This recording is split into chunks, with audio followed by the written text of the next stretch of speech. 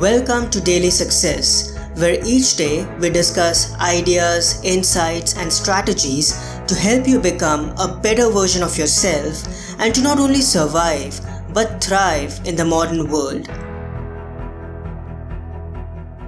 Maybe you're thinking of starting something new and scary in your chosen field. Maybe you're getting ready finally to make the switch from a career to a calling. Maybe you want to push the boundaries and make a bold and audacious move in your professional journey that might draw criticism from your peers and well-wishers.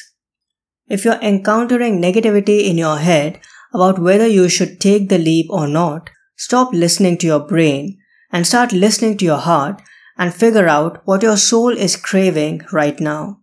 If the thing you wish to do feels right to you, and if it's something you have a firm and unshakable belief in, just go ahead and do it. Start making your dream a living and breathing reality without worrying about what they would say. When negative and restrictive what-if thoughts start swirling in your head, counter them with this simple uplifting question: what if it all works out?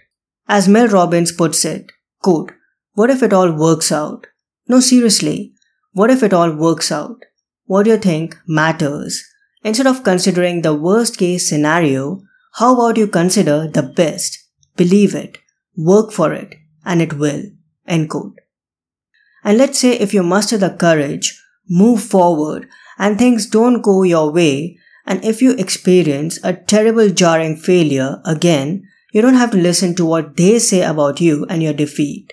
You just need to pat on your back, knowing you did your best. It's only a failure if you don't take the lessons learned and use them to your advantage once you get back up and continue the next leg of your adventure. Eventually, the ephemeral defeats you experience take you closer to magnificent successes.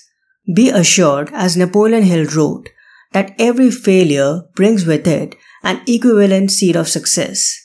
And lastly, always keep the following words spoken by Theodore Roosevelt in his immensely popular The Man in the Arena speech in your mind to keep the fire of passion burning within you no matter the circumstances.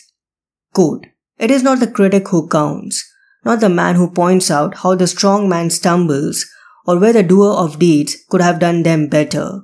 The credit belongs to the man who is actually in the arena, whose face is marred by dust and sweat and blood, who strives valiantly, who errs, who comes short again and again, because there is no effort without error and shortcoming, but who does actually strive to do the deeds, who knows great enthusiasms, the great devotions, who spends himself in a worthy cause, who at the best knows in the end the triumph of high achievement, and who at the worst, if he fails, at least fails while daring greatly, so that his place shall never be with those cold and timid souls who neither know victory nor defeat."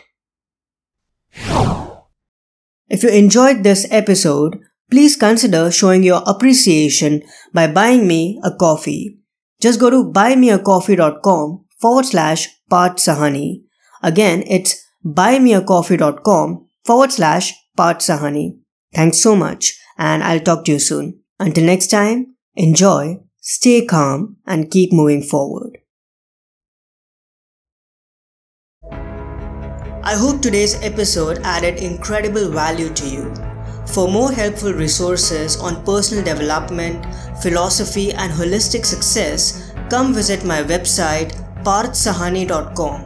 I wish you an amazing day.